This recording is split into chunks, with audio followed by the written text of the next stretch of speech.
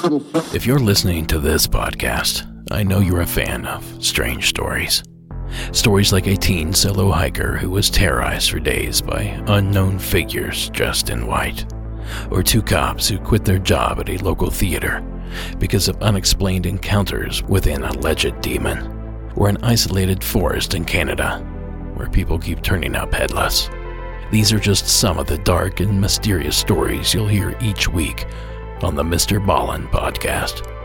In each episode, Mr. Ballin shares real, haunting accounts, like the case of Haley Zega, who disappeared from a hiking trail for 51 hours. When search and rescue finally found her and asked her how she survived, she simply said a friend helped her. She described this friend as 4 years old, black hair and brown eyes. This quote-unquote friend was initially dismissed until they realized a girl had gone missing in that exact spot 23 years earlier and was never found. She was 4 years old, had black hair and brown eyes. Now, not only is Mr. Ballin an excellent narrator, but the stories he covers keep me on the edge of my seat and never fail to creep me out. Prime members, listen to the Amazon exclusive podcast, Mr. Ballin Podcast, Strange, Dark, and Mysterious Stories in the Amazon Music app. Download the app today.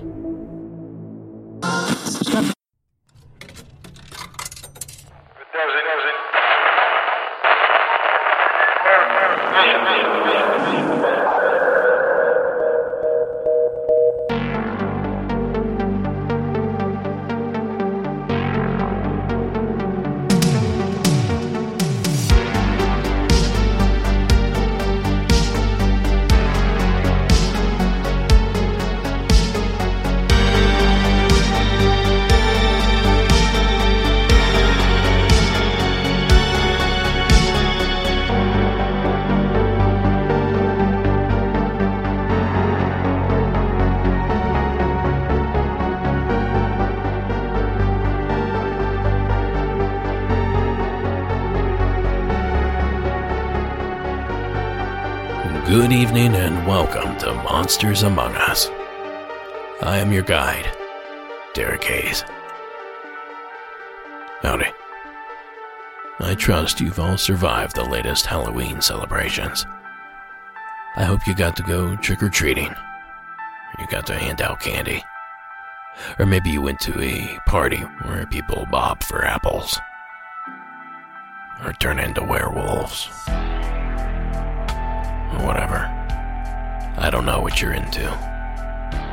But I do know that you're in for one hell of a show. At least I think so. Because like you, I have not yet heard any of the calls that are about to be presented here this evening, making this another grab bag episode. Now, Sarah and I just got back from a camping trip to one of our old haunts, the Kern River in Kernville, California. We had a good time, had some good food, did some hiking around, watched the river flow by, and we even got to hand out some candy at our campsite, which was a lot of fun. But all of that makes me a few days behind schedule as far as releasing an episode. So that makes perfect conditions for a grab bag episode. Now, if you're new to the program, all the calls that I selected this evening, I did so on subject matter alone. I do not have details on the calls that are about to be shared. I will experience the story right along with you. So without further ado, here's our first entry this evening. A submission from Jose, here in California. Hey Derek, it's Jose from California.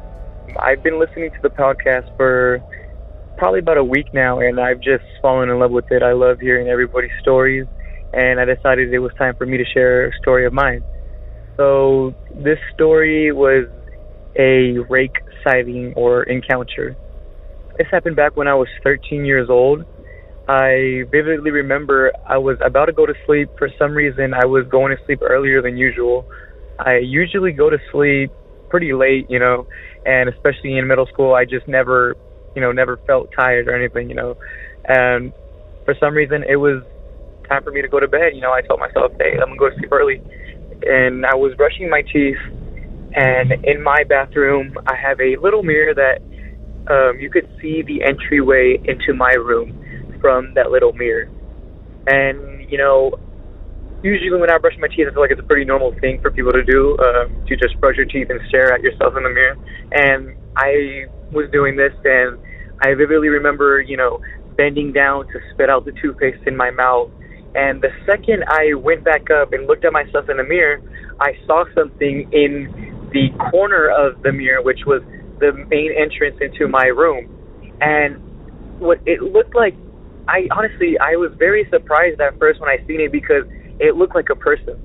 It looked like, the best way I could describe it is like a naked mole rat, like very pale, no hair, very hairless. I just want to stress that, like literally no hair. And it seemed like it was like an old man, very wrinkly, and it seemed to be on all fours, very, very skinny. And what surprised me after this, looking back at it and thinking about it after it happened, was the area that it was in. It made no sense as to how it could be there, because it was kind of like lower, like parallel to the floor, as if it were like on all fours, on its knuckles, just standing up, and it kind of peeked its head around the door. Except I had a pretty large bed frame at that time, and it was literally right up against the wall where that person, or I would call it the rake now, where it was. And it just didn't make sense to me as to how it could be there. And I just remember dropping my toothbrush, leaving the water on, leaving the lights on, everything, and just running to my mom's room and explaining to her what I had saw. And of course, she didn't believe me, and my sister was there too. They were watching the movie, and they just thought I was crazy. And I was just terrified. The next day, I did not go into my room. I had my little sister go in there for me and grabbing my clothes, and I was just terrified to sleep in there for like a week straight. Flash forward, to like, a couple years from there, going into high school, probably like a year and a half later, I had always been interested in like the paranormal and just ghosts and all that crazy stuff, And I had really got into just the YouTube stories and the cryptids, and that's when I learned about a creature called the rake, which, when I saw it, there would be pictures or drawings of it, and immediately, as soon as I saw it, I got reminded of this incident. And, it described it as, like a humanoid figure with no hair, very pale, very long, lengthy arms, and all these different stories. And there was one story that stood out to me that said that a woman had encountered the rake, and it said that it would be back. And, I thank God I didn't hear anything from the rake. It didn't speak to me. But one thing that stood out to me was when these people were telling their stories, multiple people said that it means one or two things. Either you will die or somebody will die. And this stuck with me because the years following that incident, I had family members that would pass away, and I just, couldn't help myself but to think, was this something that the rake was doing? Thankfully, nothing has happened ever since then. I haven't seen it since then, and I'm very glad that I haven't. I just want to say, I love the podcast. Keep up the good work. I have plenty of stories to tell, so who knows, maybe this would be the first of many. But thank you. Thank you, Jose, for that entry. Now let me just start off with my opinion, I guess. Or at least my understanding. The way I hear it, the rake is a fictional character.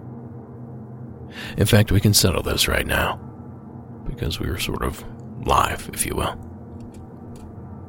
Now, doing a quick search here on my computer, and according to dictionary.com, the rake began as a collaborative project online, as many creepypasta characters do, when one user posted on 4chan's /b/board, not real sure what that means, inviting others to contribute details for physical attributes and habits to help them make a new monster. Now, photoshopped images of the rake were created, and details of the monster's identity were tracked in this 2013 blog post. And here's the blog post. Here's what we've got so far. Humanoid, about 6 feet tall when standing, but usually crouches and walks on all fours. It has very pale skin. The face is blank, as in no nose, no mouth.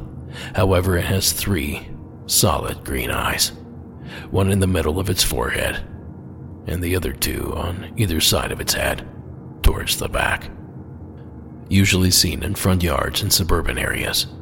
Usually just watches the observer, but will stand and attack if approached. When it attacks, a mouth opens up, as if a hinged skull that opens at the chin reveals many tiny but dull teeth. I think the character went on to evolve a bit from there, but as you can see, it seems to be a fabricated creature. But Jose sounds pretty convinced that he saw something that evening. And of course, I think we've received at least a dozen other reports of a pale humanoid creature in the dark. I'll leave it to me to explain one monster with another. But my understanding here is that the pale crawler is the sort of catch-all for all of these things. Yeah, the rake may be fake, but the sightings are real. And if you don't believe me, just ask Jose. I have a video that I've bookmarked that I'm going to link to, that it's a bit of a compilation of all these different rake/pale crawler sightings from the last decade or so. Now, these are actual eyewitness videos. You can see the creature in all its blurry glory. Again, you can find that in the show notes over at monstersamonguspodcast.com. Thanks again, Jose, for chiming in. Now, if you have a story you would like to have shared here on the show, simply call the hotline at 1-888-608-NIGHT. That's 888-608-6444. Or you can shoot me an email with a pre-recorded message at monstersamonguspodcast@gmail.com. Now, a quick reminder, please call from a quiet, still place. No moving vehicles, no pets or kids around. Let's try to make this audio as crisp and clear as we possibly can. Now, tonight's next entry comes to us from the state of Utah. Rockwell, welcome to the show. Hi, my name's Rockwell, and I live in Salt Lake at the moment. I've had experiences all over the country, though, as I've lived multiple places. The one I want to tell you about now is when I was a child growing up in the Seattle area. I grew up in a rather strict religious household in the sense that we didn't talk about the paranormal. We didn't believe in the paranormal. Anytime that I would mention anything, I was told it was just my imagination. I want to say I was probably around 6 years old when I noticed that I would occasionally see people that other people weren't seeing. I had a younger gentleman that seemed to live in my closet growing up, that my parents chalked up to being my imaginary friend. He was probably about 5'10". He wasn't super tall, very thin, and he kind of just looked like a farmer or farmhand. And he would come whenever I would get super scared at anything, it seemed, when I was in my room.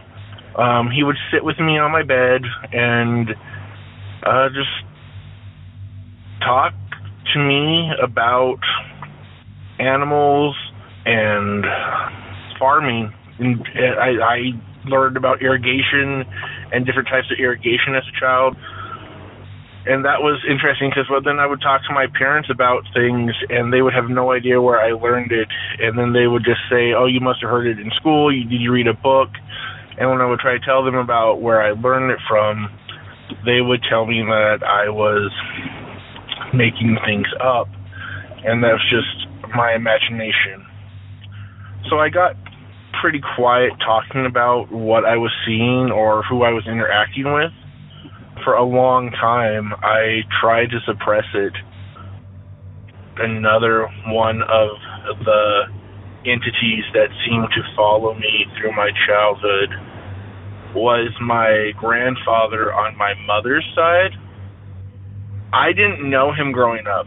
He passed before I was born, and so I never really got to meet him.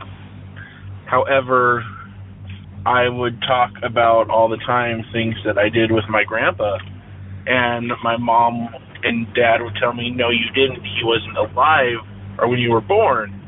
And I was never one to sit still and look at pictures, and so as a little kid, I didn't know what he looked like. And one day when I was talking about it, and on one of the occasions where they were telling me that I was making things up, I described him as an elderly gentleman with thinning hair on top and the ring of hair around the side, that he had frown lines on his cheeks, but his eyes were blue and they seemed to shine with just love, that his hands were cut and calloused, and that he always had on like a salmon colored shirt and khaki slacks.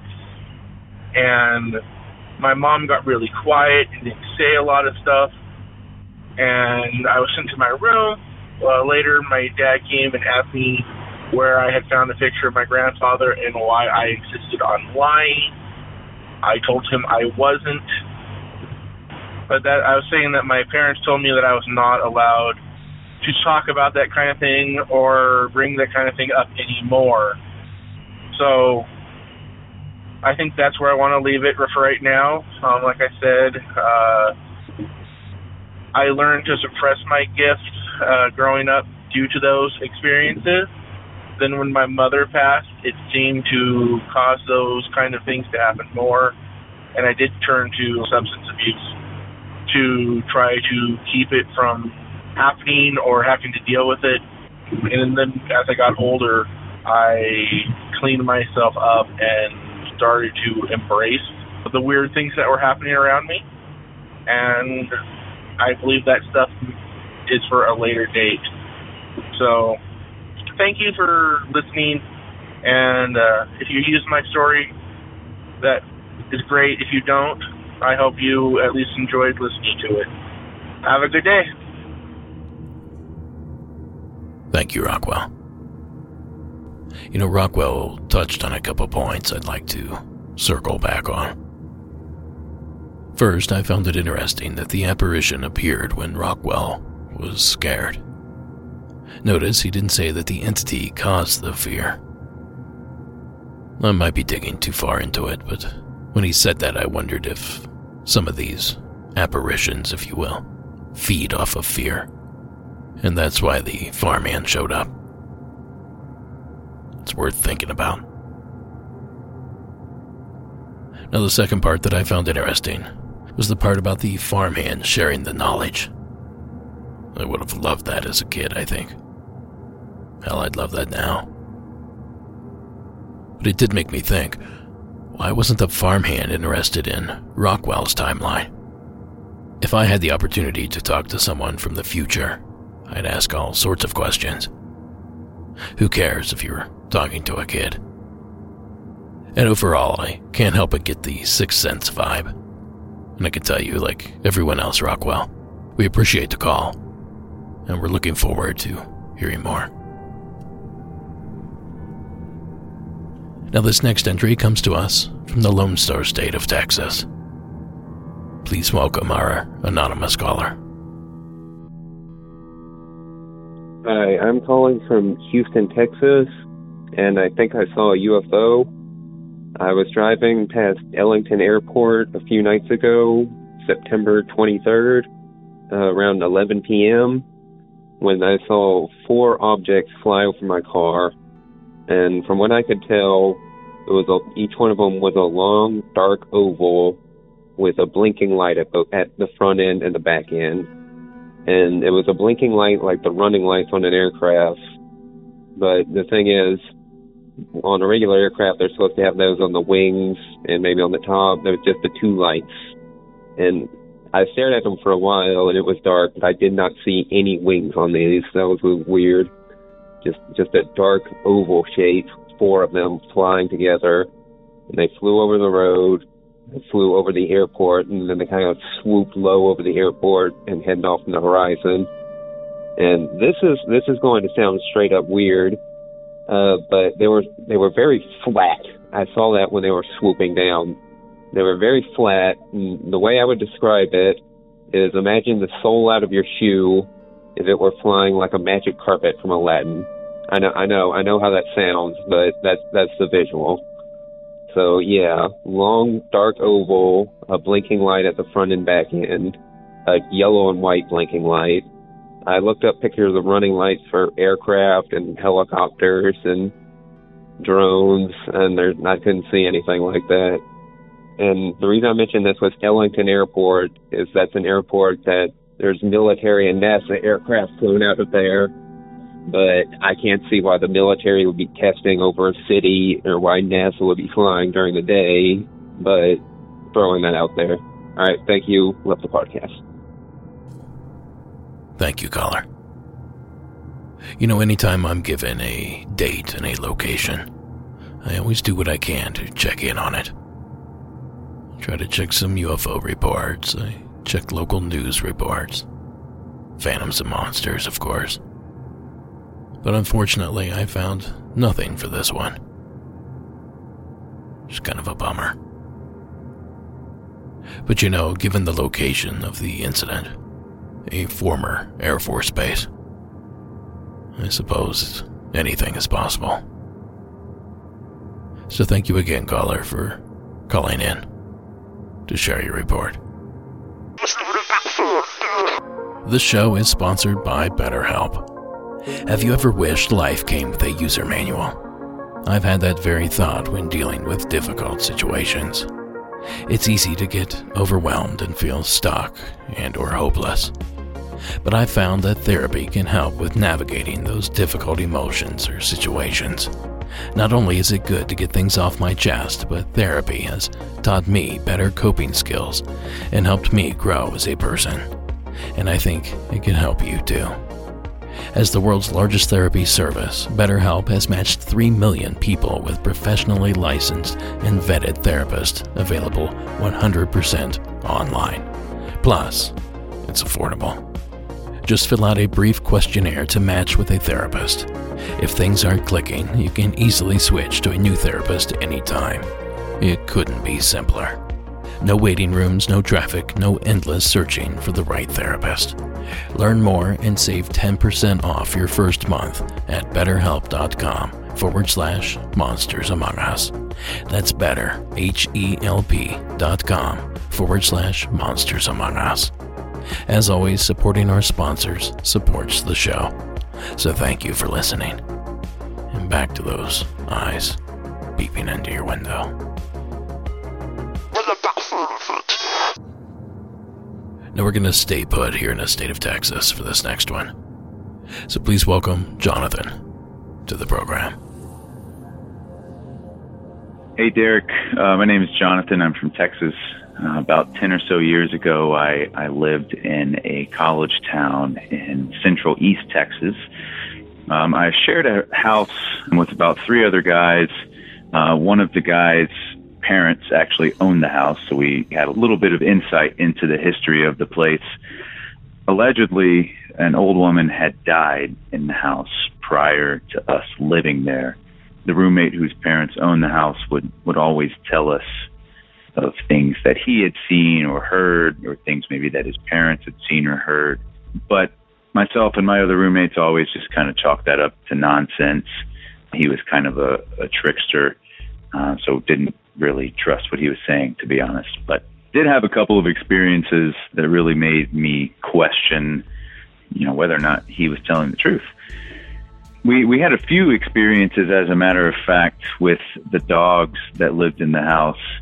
I remember very vividly 2 separate occasions, actually, of one of the dogs being in a separate room. The lights were off in that room, and you hear some growling coming from the room.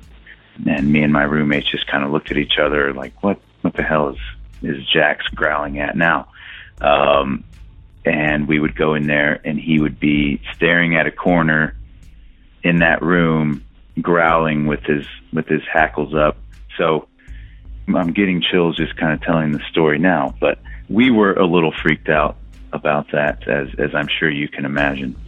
Another firsthand experience that I had, and really the one that made me question things the most, was I was in one of my roommate's rooms. He was showing me something on his computer. It was just he and I at the house that day, and he shared the master bathroom with the master bedroom. So his room was just kind of an extension of that. And that was the bathroom that the woman, I guess, used when she was alive, the woman that had allegedly died in the house. And we were sitting there talking, and he was showing me something in his computer, when all of a sudden we heard the bathroom fan come on, and we just kind of looked at each other, because this was again after we'd heard stories from our roommate and kind of had heard of his experiences, but again, we were questioning them. Nobody else was home. We heard the bathroom fan turn on by itself, went in there and looked, and the switch was physically flipped. No idea how that happened. We flipped it on and off ourselves a couple of times. Really freaked us out, to be honest. And, that combined with the experiences with dogs staring at nothing and growling and snarling really made me not want to live in that house for too long. But really been listening to the podcast a lot, and, I thought that I would call in and share a couple of the experiences that I had. But appreciate you doing this, and looking forward to listen to more of the podcast. Thanks. Well, thank you, Jonathan. It's never fun when you see an animal making a threatening display. It's even spookier when they seemingly act aggressive towards something that the rest of us simply can't see.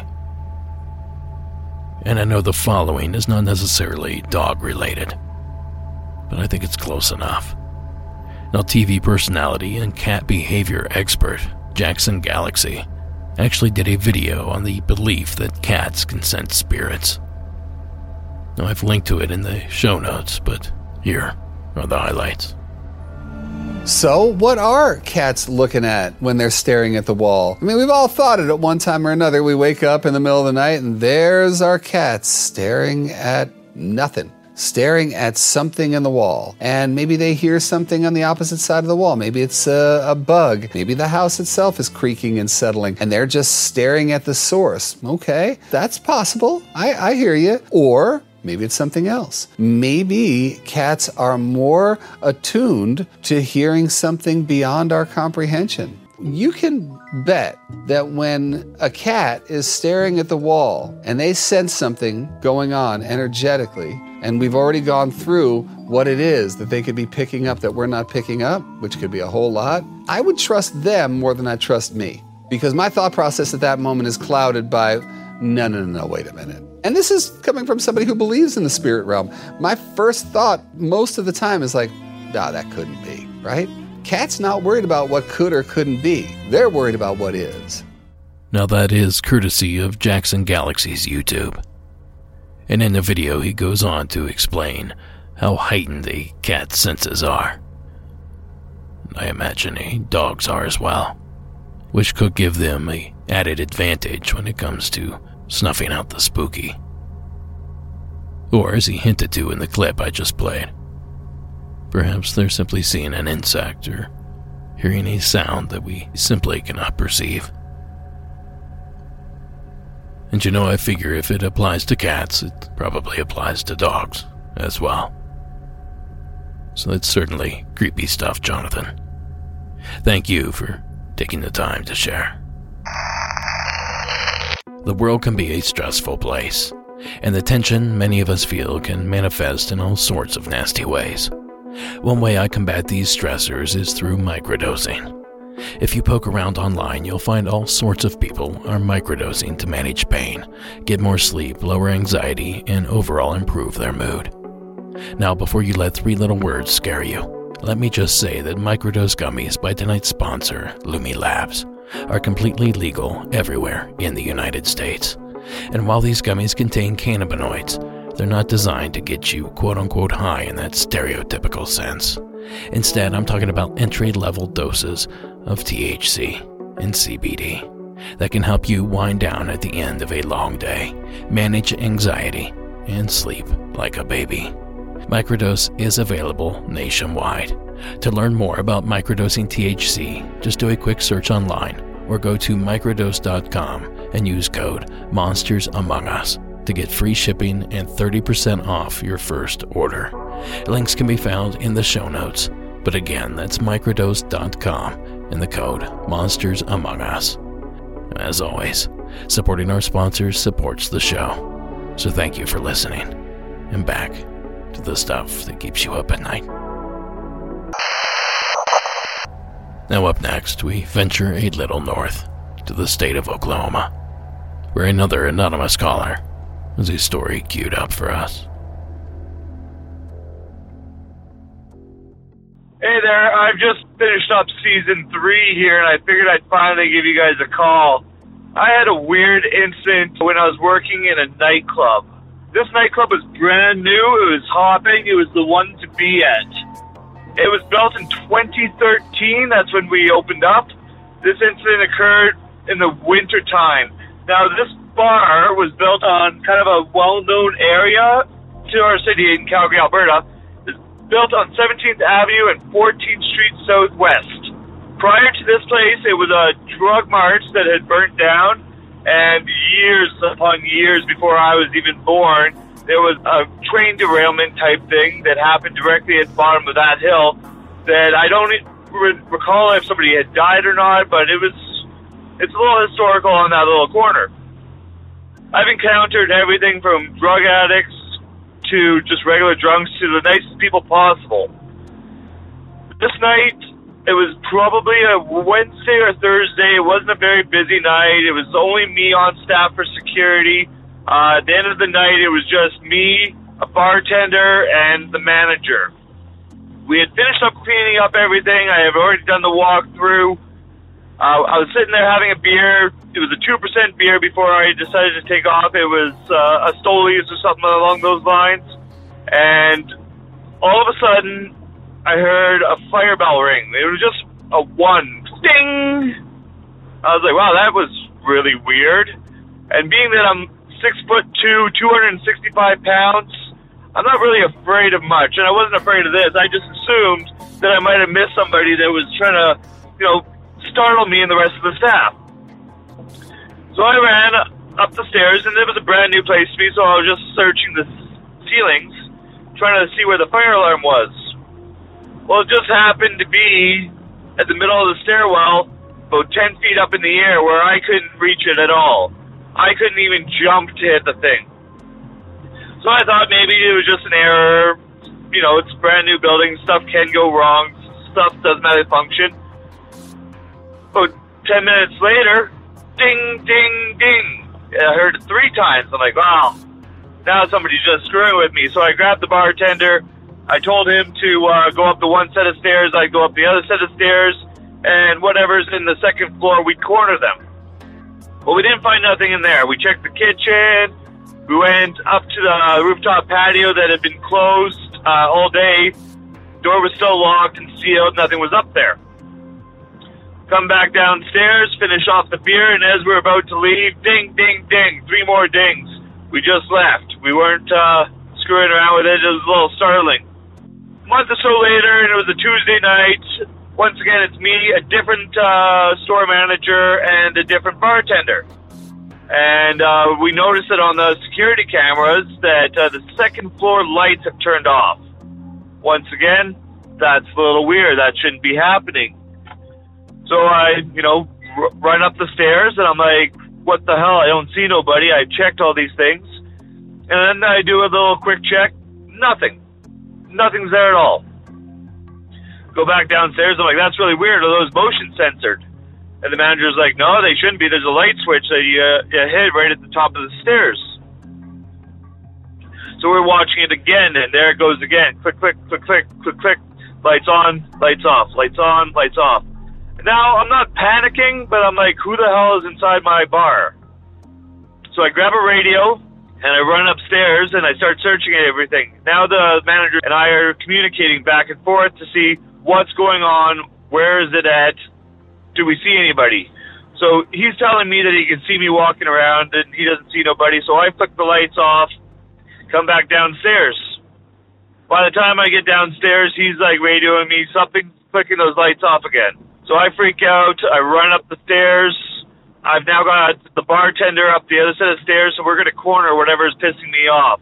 Nothing, and I'm standing right by the light switches. I walk away, lights turn on, lights turn off, lights turn on, lights turn off. We all kind of just freaked out, and shortly after that, I left that bar, and I didn't work there again. Love the show. We'll continue to listen, and hopefully hear this on the podcast. Have a great day.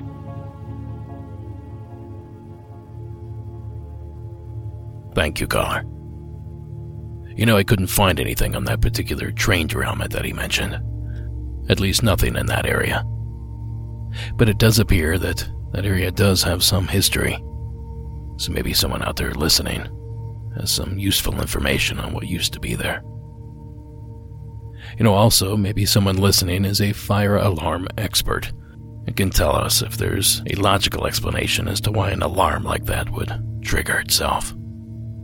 I'll circle back on that if anything were to surface. Until then, a huge thanks, caller, for taking the time to share your entry. Now, folks, the shop is fully stocked. Most of our t-shirt designs are in stock. Sticker packs, in stock. Posters, in stock. The brand new Christmas ornament, in stock. And a whole lot more. Just visit monstersamonguspodcast.com/shop or just click the shop tab. Grab your goodies today. Now, folks, to round us out here, we hop a fast plane, or a boat, I suppose, to the land of dingoes, yowies, and salties. Blake from Australia. Welcome to the program. Hey, Derek. Big fan of the show, mate. Don't watch too much TV, so you and a few other podcasts keep us going most of the time. I just wanted to shoot you this in. Thought you and the listeners might be interested in this story. A little bit of info. I've worked around Australia as a contract welder, musterer, a few other things, but mainly that. So I've been pretty much all throughout in states, remote areas, lived out of cars and trucks, gone from cattle stations. So I just want to put it in context. I've been to some pretty remote areas and lived in some pretty rural areas where there's not much around. This story comes from when I was living in between cattle stations. I was on a little bit of a holiday, visiting some family and then checking out some spots in the town I used to live on the south coast of Australia. I was on, I'd say, 2 or 3 weeks holiday. I was camping in on a little spot off a water catchment, like a dam, this little area. It wasn't too remote of a campsite. It was out of the way. There wasn't much near the place.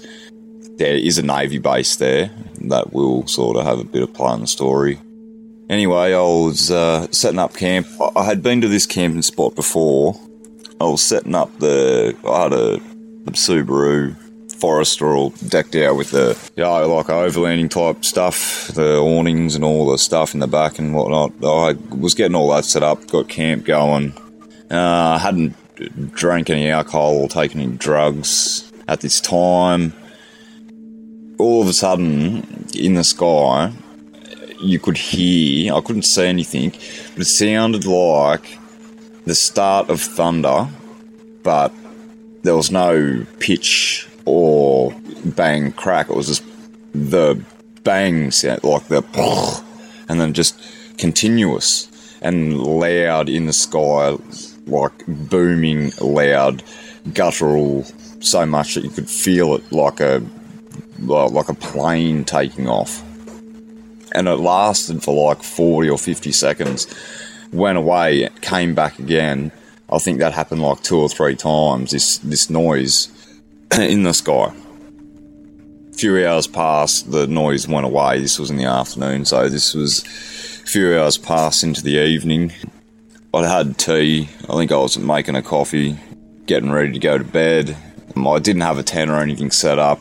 I just had the awning off the side with the bit of gear outside and the bed in the back of the car, truck, whatever you want to call them over there, set up.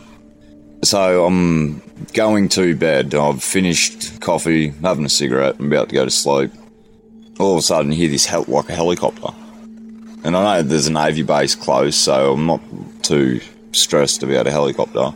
But I hear the helicopter starting to land. And I'm in a big clearing, like I say, this is like a dam. You keep going down a little while and there's a little campground. There's water access for canoes, kayaks and this sort of thing. No power boats or anything. Anyway, helicopter. So I'll sit up, I'm in the car, I'm in bed at this point. So I sit up in bed, I'm having a look around, not asleep, I've only just gone to bed, like just packed up, gone to bed. Hear a helicopter.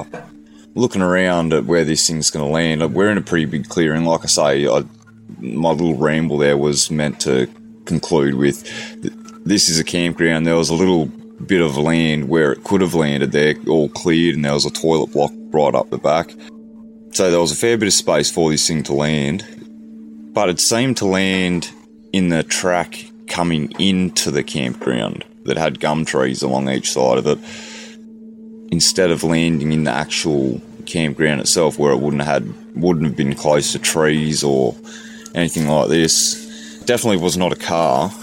I've worked on cattle stations, I've been in helicopters, I've worked around the R-22s. They're pretty small helicopter, but even when you get up close to them, they're pretty big. They're big enough, especially with the width of the rotors. So I couldn't work out why it landed where it landed, and I sat up, I was having a look, and I couldn't see any rotors on the helicopter. Granted, it was dark, but there was a light coming from the helicopter. The only way I can explain it, I couldn't see where the light was coming from. It wasn't like a torch that was turned on that was shining light. I could see 3 or 4 figures. This is where it was sort of getting into the mirrored men thing that you guys have been talking about. I could see these 3 or 4 figures standing in front of the helicopter, only dark. You can only make out the shape of the people. But as I was saying about the light, I couldn't see them because the light was like it was liquid or a gas that was like floating along and like illuminating everything it touched. But you couldn't see the gas, it was only light, if that makes sense. It was a real weird scenario. Anyway, after I seen the light and seen what was going on here with the rotors, I just felt really, really tired. Thought, yep, this is a good time to go to bed.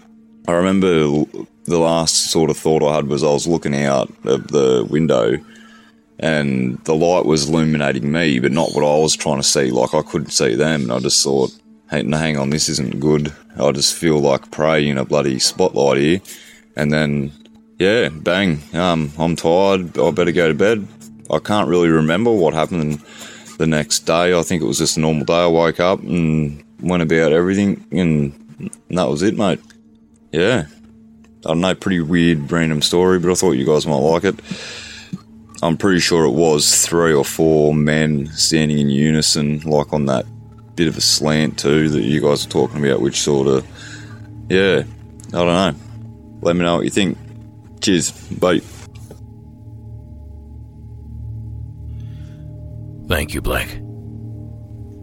You know, this is very reminiscent of a story I featured back on Season 9, Episode 13, about some sort of strange men reported in the outback. Well, Sean Donnie Castani, author of the Eerie Tales series, was given a first-hand account from a now-retired police officer named Terrence. When Terrence was actively involved in police work, he had an encounter while on patrol in a remote part of the outback. He stopped on the side of the road to rest and clear dust from his gear, and that's when he heard the roar of a car engine on a slight rise on the hill just above him. Now, when he scrambled to the top of this hill, he saw a 50s model Chevrolet car doing donuts in the dust. Now, he wasn't able to see why the vehicle was behaving so strangely out there in the middle of nowhere, but he began to suspect that there may be some sort of trouble, so he approached the car. When he did so, he noticed two very large people sitting in the two front seats. After a while of trying to flag the vehicle down, finally it stopped. And that's when Terrence ordered the two people to step out of the vehicle. When they did, he noticed they were not only extremely tall, but identical in appearance. Long hair, blank expressions, dirty farm clothes, and the strangest set of sunglasses he'd ever seen. He'd mentioned that the sheen from the lenses was so intense that he could hear it inside his head. And that's when he noticed that their movements were perfectly mirrored.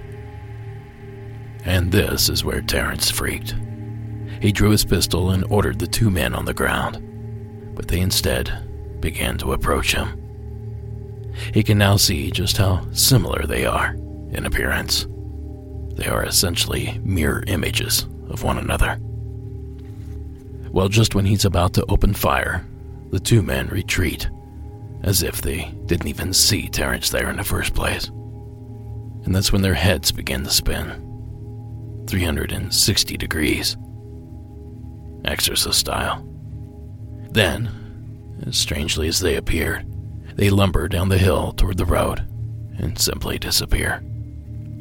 Now, it's at this point that Terrence realizes that the 1950s model Chevy, too, has vanished. Now he drops to his knees in confusion and rubs his eyes. But when he opens them again, mere seconds later, several hours had passed, and it is now pitch black outside. He stumbles back to his motorcycle and vacates the area. It was only after he retired that he decided to share that story.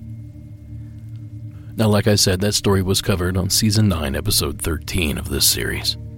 And that's where we shared a version of this story told by YouTuber Beyond Creepy. Now, there's a few more details included in his telling, so if you're interested, go check out the show notes, where you can find that link there. I don't know. What do you guys think? Mirrored men? Top secret government operation? Maybe aliens from space or the future? Maybe both. Or just a tired camper in routine helicopter operations. No, I can't speak for you, but to me, it seems like Blake has seen a thing or two. So I'm skeptical that he'd bother calling in if it wasn't something out of his norm. And we thank you, Blake, for doing so.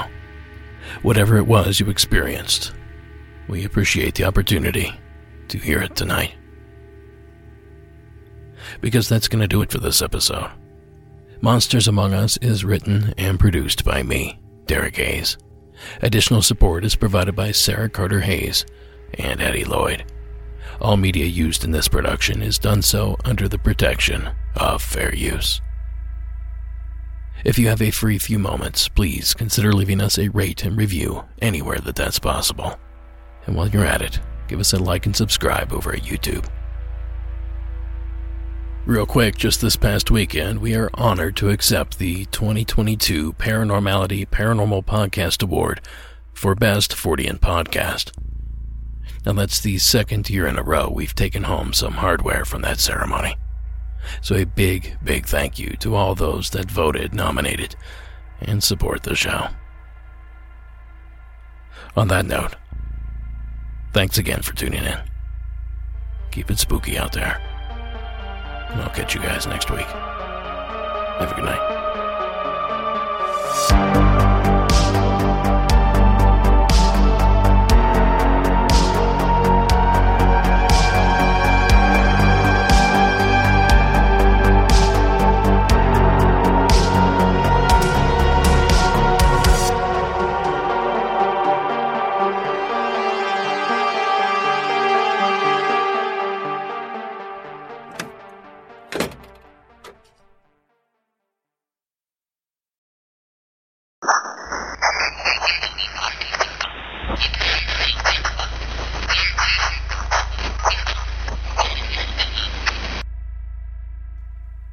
Now tonight's secret story comes to us from the state of Virginia. Dale, welcome to the program. Hey, Derek. My name's Dale, and I'm from Pocosin, Virginia. I've got a glitch in the matrix story that's been bothering me for a couple of years now, and after hearing a couple of the glitch in the matrix stories on the podcast, I felt like I ought to call in and share it with you, at least if nothing else, to get it off my chest. One Saturday, I was headed to work. My wife and I own a body shop in Hampton, Virginia, and I take the same way to work, same way home every day. I've done it for over 30 years now. And if folks want to see what I'm talking about, they can go to Google Maps and search Langley Air Force Base in Hampton, Virginia. It's right in the same area. And you'll see just south of Langley Air Force Base is Tide Mill Lane. Now, Tide Mill Lane runs from North Armistead Avenue northeastward to LaSalle Avenue. And I take that route to work pretty much every day. One particular Saturday, it's a nice, pretty sunny day. I'm heading to the shop, and I'm following a blue BMW. It's a 3 Series, light blue. But now let me preface that by saying I'm a car guy. I've been in the car business all my life. I've raced cars. I do a lot of stuff at the local racetrack. I'm in a lot of the car clubs. I know the car scene in the area, so I'm a car guy. And I notice cars. I pay attention to cars. So they'll see just before LaSalle Avenue on Tide Mill, they'll see Toller Drive. And this blue BMW had 2 people in it. They were relatively short. They had short black hair. I could see that. I mean, they're right in front of me. They slowed up, made a right-hand turn on this Toller Drive. 100 yards up, I make a right-hand turn on LaSalle Avenue, 55 mile an hour straight road, and I go up 1.7 miles to the intersection of LaSalle and North Armistead. And Derek, right there waiting to make a right-hand turn is that same blue BMW, same 2 people in it, same short black hair, and same license plate. Now, all my cars have vanity plates on them, so I pay attention to special license plates. And the license plate was twin BMW. It was a Virginia plate. And Virginia, you can search license plates to see if they're available if you want to get a specialty plate. So once I got, kind of together and at the shop, I pulled up the DMV website and I searched the twin BMW license plate, and it was taken. So that means that plate obviously existed. Well, it's a possibility that those people had 2 light blue BMWs, identical cars. So I searched the license plate twin BMW, spelling twin with a 1 instead of an I. Well, that was available. So obviously that plate wasn't on one of their cars. And maybe I saw it backwards, so maybe it was BMW twin and twin BMW on license plates, just trying to figure some different option. And both BMW twin, spelled with an I or 1, both of them were available. So the only license plate possible was twin BMW with the correct spelling. Derek, I got no idea what happened that day. All I know is I saw the same exact car 1.7 miles later, same people, same license plate. You can look on Google Maps, and there is no way they could wind around and get to that intersection before I did when it's a straight shot, 55 miles an hour. If anybody's got an explanation, hey, I'm here to tell you, I'm all ears. But I know what I saw, and I will swear on a stack of Bibles what I experienced that day. So, hey, look, thanks for the podcast. Love the new YouTube channel. And again, if anybody's got any idea of what I saw, what I experienced, I'm all ears. Thanks. Thank you, Dale, for the entry. Another one of those time slip stories. You know, I found it ironic that the license plate on the BMW had the nerve to have the word twin on there. Maybe a little too on the nose. And I also like how detailed Dale was about all the observations that he made about this strange occurrence. The make and model, the color, the driver's description, the passenger's description, the license plate. Well done, Dale. Well done. Well, folks, help him out. If this sounds familiar to you, or you have some sort of insight, let us know. Until then, a huge thanks, Dale, for sharing your entry. And a bigger thanks to everyone else for sticking around to the end of the program. Because this is where we begin to go beyond. Now, for those that don't know, you can join us for a little after-show hangout we call Beyond over at patreon.com. Simply visit the website, search for Monsters Among Us podcast, then sign up for that $5 level to get instant access to not only this upcoming bonus content, but all past bonus content as well. And let me tell you, there's probably something like 60 hours of it by now. So again, that's patreon.com/Monsters Among Us podcast. And that's signing up for that $5 level. Now to kick us off on this episode of Beyond, we return to the States, to the land of Lincoln, to be specific, where John from Illinois is waiting with a tale. Derek, my name's John. I've been planning to call about this particular story for a long time and just finally got around to it. Location is southern Illinois, particularly the border between Gallatin County and Saline County, which is over in the southeast corner. The time span